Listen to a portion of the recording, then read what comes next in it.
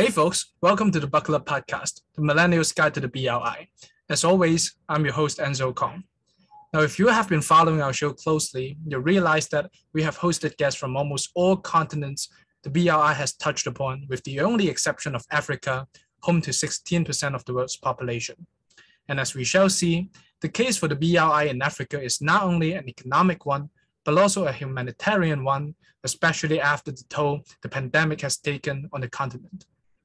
With me today is Zayed Bennani, a Moroccan master's student in finance in the Peking University HSBC Business School, and also the founder and the president of the student union of the same business school.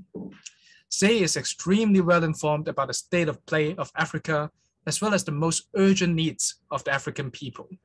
If you want to catch up with topics such as Africa's post-COVID recovery plan, as well as Morocco's most exciting industry prospects, please enjoy the conversation.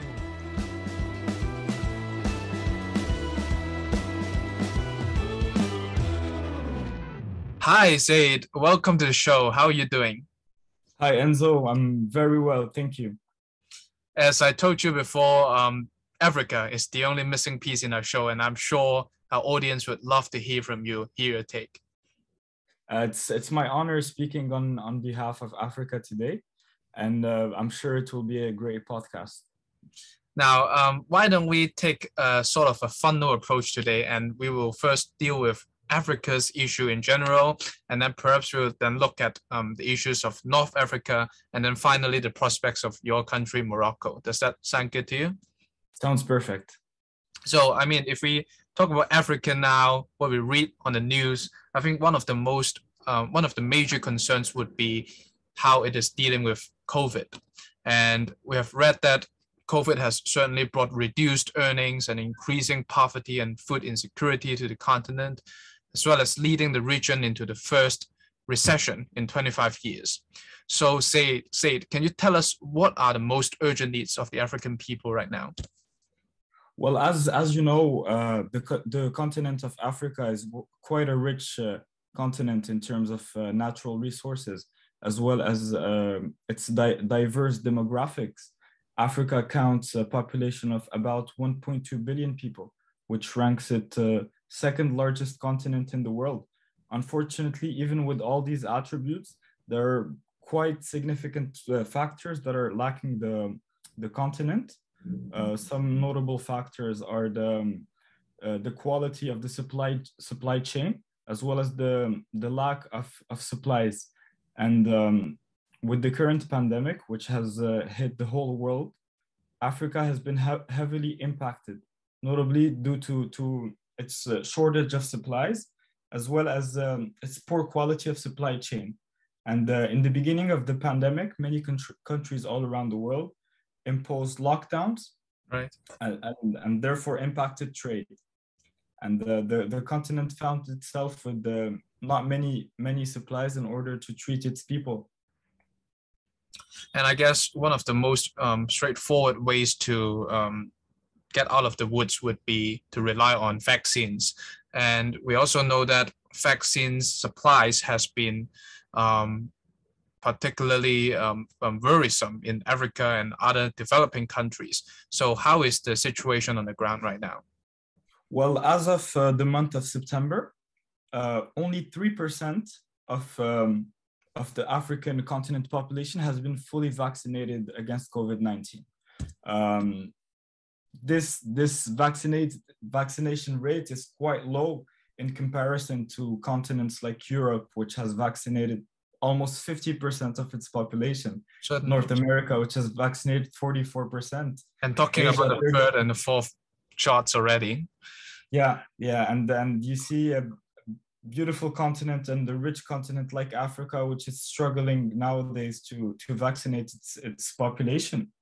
And I think this is mostly due to the fact that many sub-Saharan African countries weren't able to place orders for the vaccine, mainly because other developing and developed nations were bidding higher and getting all the supplies.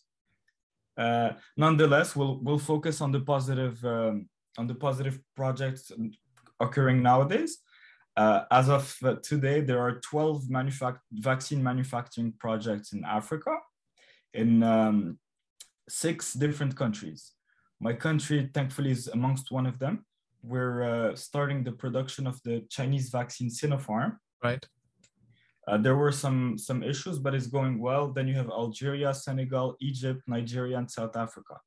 And these are all quite big African countries. And I hope they will take care of their neighboring countries in supplying them vaccines. I mean, that sounds like the most effective and also the less costly way to gain access to supply to the vaccines for the African people when you can manufacture them at home. Now, apart from the vaccines, we are also seeing some debt problems for a lot of African governments, and a lot of Western countries and also China are creditors of these countries. So are these countries doing their part in order to help the African countries for relief? Yeah, well, as mentioned before, COVID-19 is a tragedy which has heavily impacted countries all around the world. Unfortunately, some of these countries don't have the adequate resources to recover from the impacts of the pandemic. Countries amongst the G20 created a debt relief framework, which helps ease the payback periods as well as the loans which these African countries received. So in this framework, they temporarily suspended $5 billion in debt service repayments, which is about 40% of what the continent spends on the health sector. Other than that, there are many other investors as well as people that loan that are currently in the middle on whether to extend the repayment period or not. I think the African Union should step in and try to find compromise with these investors in order for African countries to recover from the pandemic prior to paying back their debts. Well, it sounds like definitely there's more that can be done. And apart from that, I think another most straightforward way to boost the economy would be to increase the trade between the countries. So can you tell us what is the trade relationship between Morocco and, say, China that is going on right now? Well, Morocco and China have had a good relationship for many years, where Morocco has obviously a trade deficit with China, meaning we import way more than we export to China, which is a good thing. It provides consumers with the cost-effective alternatives, and as well as a variety of choices of products. I would say the critical factor in trade was the fact that containers, their price has multiplied by 10 during the pandemic. And you had a 40-feet container, which cost around $2,000 prior to the pandemic. You found it became $20,000 during the pandemic. This has prevented many people from importing, and therefore drove the import numbers quite down. But now it's getting back to normal, I would say, and containers are about $15,000 nowadays. Right. I think from the figures, at least on this year, the two-way trade between China and Africa has grown by 40% compared to last year. So that's at least a slight improvement compared to last year. Now, we have talked some topics about how the continent can move forward from the impacts of COVID. But if I am a Chinese investor and if I'm interested in investing in Africa, I think one of the concerns I would have, not only now, but for the past years, would be the security concerns. As we have seen, Chinese investors have previously faced some attacks in such as the Sahel region, close to Mali and also some other places.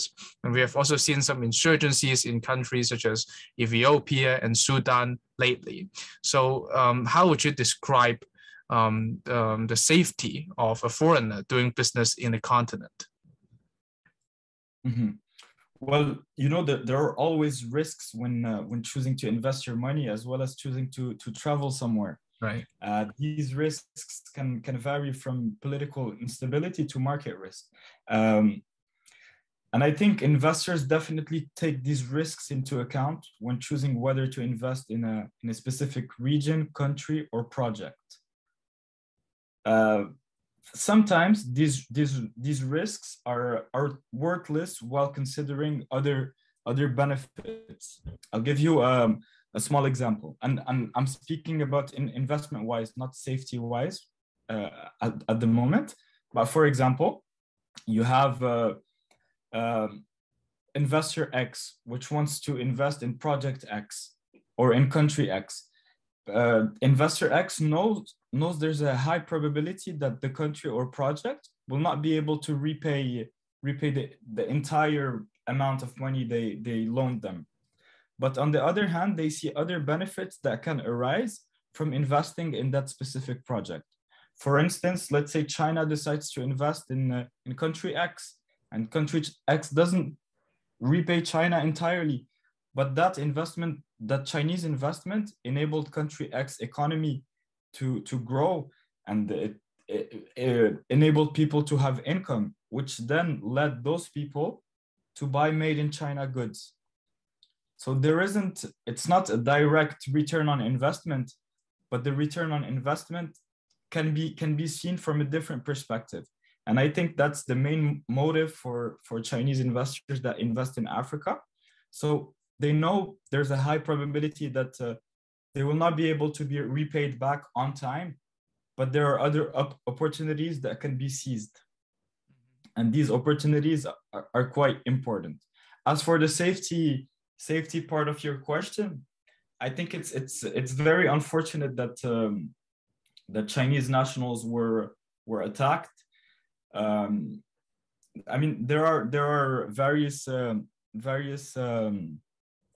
ways to fight this and prevent this from happening, but I think China is doing a wonderful job in Africa in helping the continent grow. Right, because this also impacts not only the investors, but also the tourists probably who are considering visiting Africa, but might be worried about their personal safety. So are there any practical tips that we can, protect ourselves? I would, well, in my country, at least the number of Chinese tourists has grown tremendously. And as Moroccan nationals, we're very happy to see Chinese tourists coming to Morocco and visiting the country. I think one tip I would give is it's a Chinese Changyu, and it's Ru Xiang Sui Su. So when in Rome, do as the Romans do. And I think that goes a long way wherever you go in the world. Well, that's right. Now, we talked about Morocco, and if we are now trying to talk more about North Africa, we might need to first discuss what are the roles that are played by various countries in North Africa, namely Morocco, Algeria, Tunisia, and Egypt. So can you tell us a little bit about what these countries do and how do they differ from each other in terms of their strategic importance? Yeah, so as you said, North African countries play a very strategic role in many different continents. As for Morocco, Morocco is labeled as the gate to both Europe and Africa, meaning it's the connecting factor between both the continents. All the countries you mentioned are significantly rich in natural resources. These resources range from phosphate, iron, zinc, oil and gas, petroleum, and not only is it a strategic location for the world, but also for One Belt, One Road, as this location can connect Asia, Africa, and Europe. And you have no other countries in the world that can do this. And at the moment, China is currently working on on expanding its cooperation with these North African countries, not only in the economic side of things, but also in the cultural spheres, and also diplomacy and defense. And as we mentioned, with Morocco, the number of Chinese tourists has tremendously risen. And yeah. And I think more importantly, that's because Morocco is literally connected to the southern part of Europe through Spain, right? So how important is that to Morocco's economy? Well, in the past, it was quite important because we would the national economy would be influenced by other European countries. But at the moment, Morocco has been doing an amazing job in stimulating the economy, as well as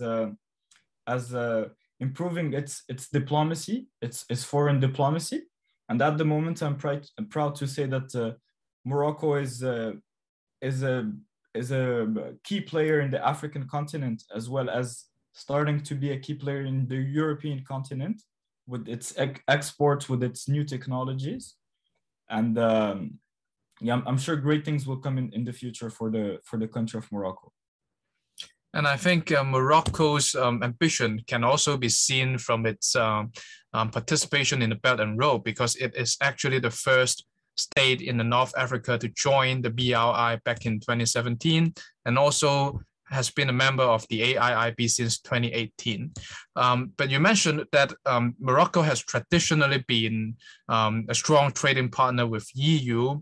And I think the number said that it accounts for more than half of Morocco's imports and about 2/3 of its imports. So now that China has come into the picture, how does that impact the relationship between Morocco, Europe, and China? Well, I would label the China-Morocco relationship as a pragmatic relationship. Why would I employ the word pragmatic? Because both parties are aware of each other's importance, and therefore try to use these beneficial aspects to benefit each other.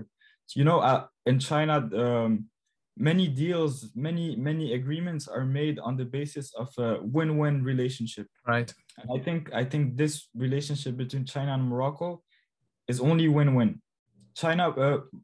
Morocco was the first country to recognize the United States of America.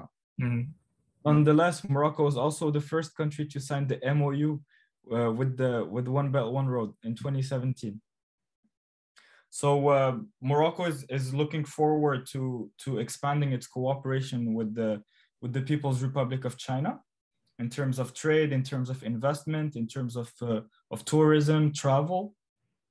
And I think the King Mohammed VI visit in Beijing in 2016 opened the doors to many beautiful projects in the country.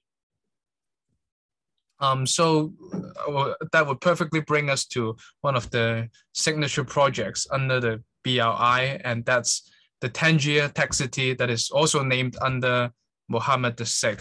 And I think Tangier is actually located in the north, which is close to Ceuta in Spain. Is that right? Mm-hmm. So what is the importance of the tech city, and what are they trying to achieve? Yeah, so as you said, Tangier is quite a strategic location and city in Morocco. It's home of the biggest port in Africa nowadays. So what is the Mohammed VI Tangier Tech City? It's a joint project between Morocco and China, their respective governments. And this new city consists of hosting about 200 Chinese companies which operate in food, automotive, aeronautical, renewable energies, and textile industries.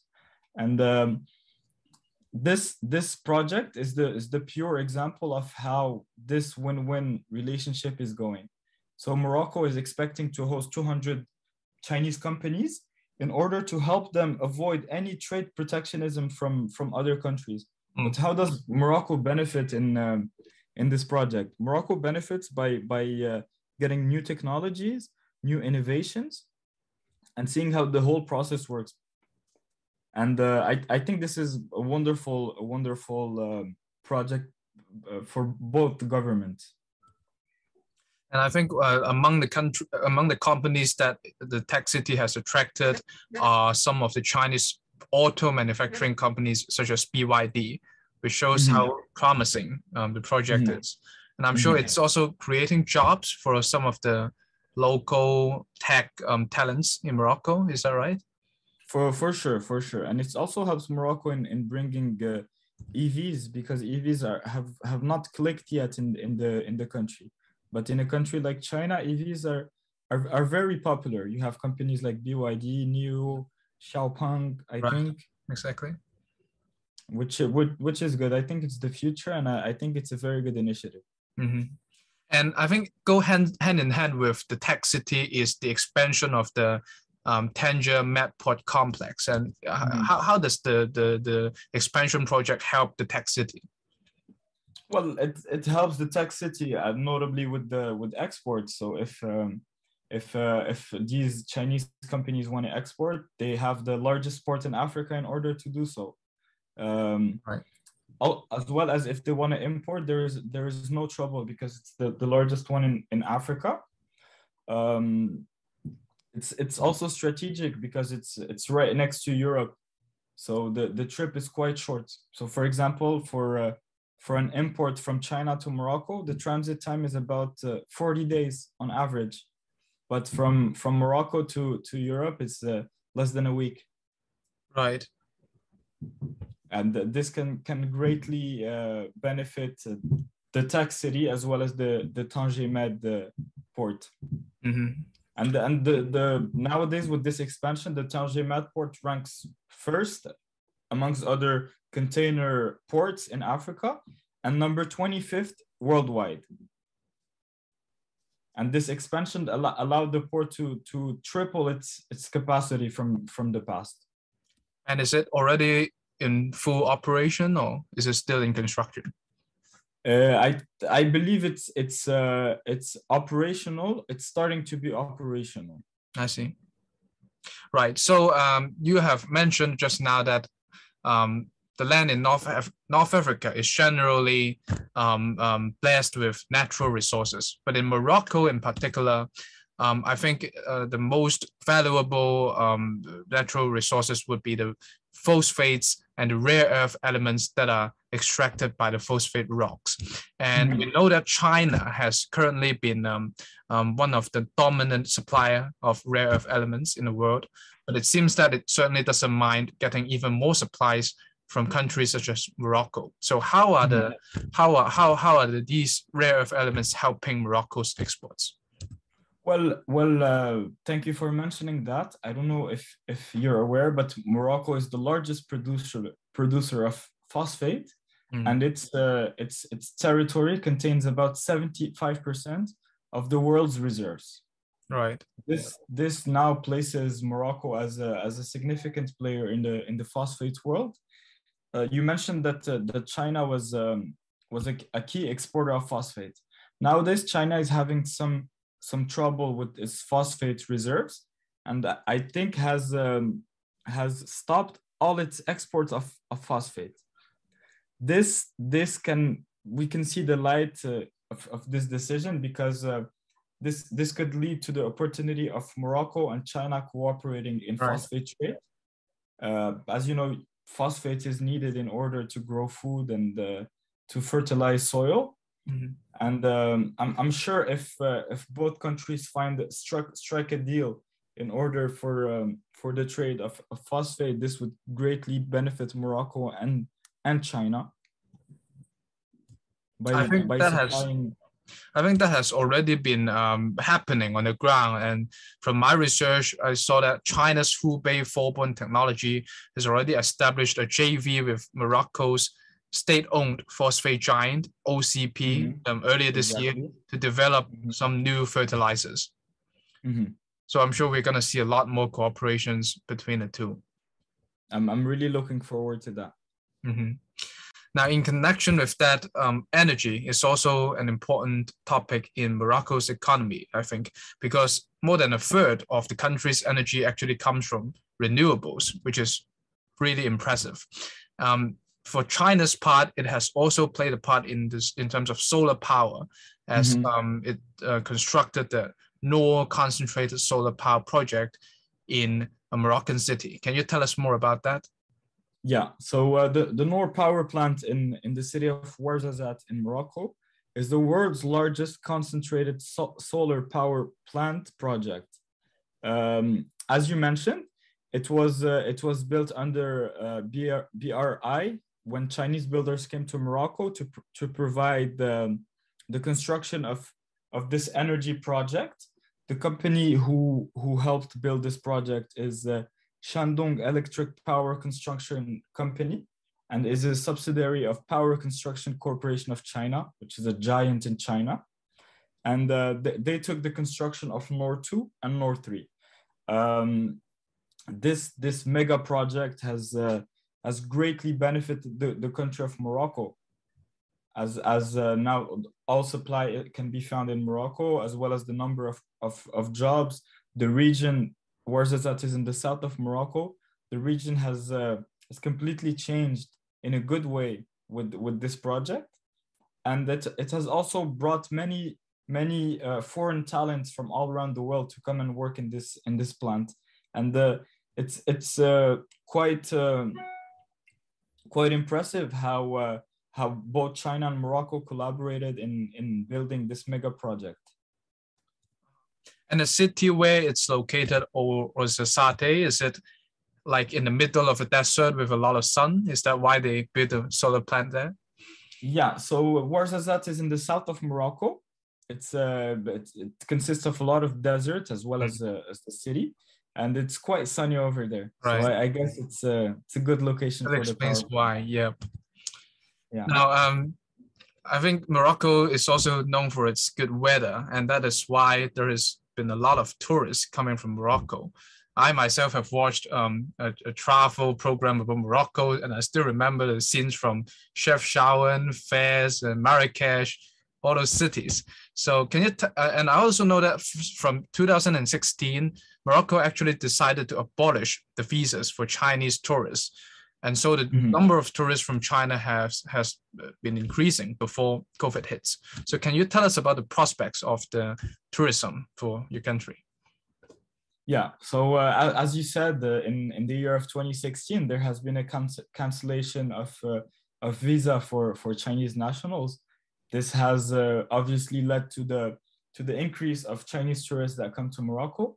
I think the number increased from 10,000 in the past to around 150,000 tourists in 2019. You mentioned the good weather. You forgot to mention the good food. Morocco ranks amongst the best cuisines in the world. You mix it with good weather, with good hospitality, and it's the perfect location for any tourist that wants to visit. But this initiative of canceling visas has a good impact on the economy, because when Chinese nationals come to Morocco, they spend their money, and which helps stimulate our economy. I can tell you that in 95% of shops in Morocco, Union Pay is accepted as a payment method, and I was quite fascinated the first time I saw it, and I hope these numbers will continue to grow in the future.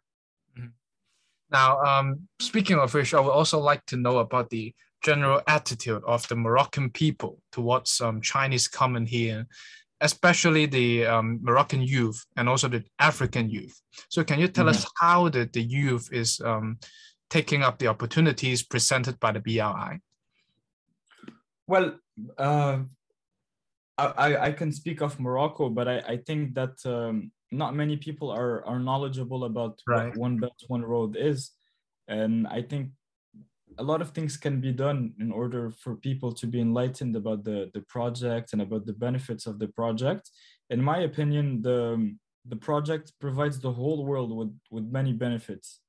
And I'm sorry to hear that there were attacks on Chinese nationals in Africa, but I don't think that represents the whole continent or the people from the continent. People from Morocco, when they see foreign nationals, all they want is to socialize with them, get to know them, And yeah, but I think the One Belt One Road project has a possibility to change people's lives all around the continent, and hopefully uplift people, and if anyone is in poverty, reduce that poverty, and just help people in general.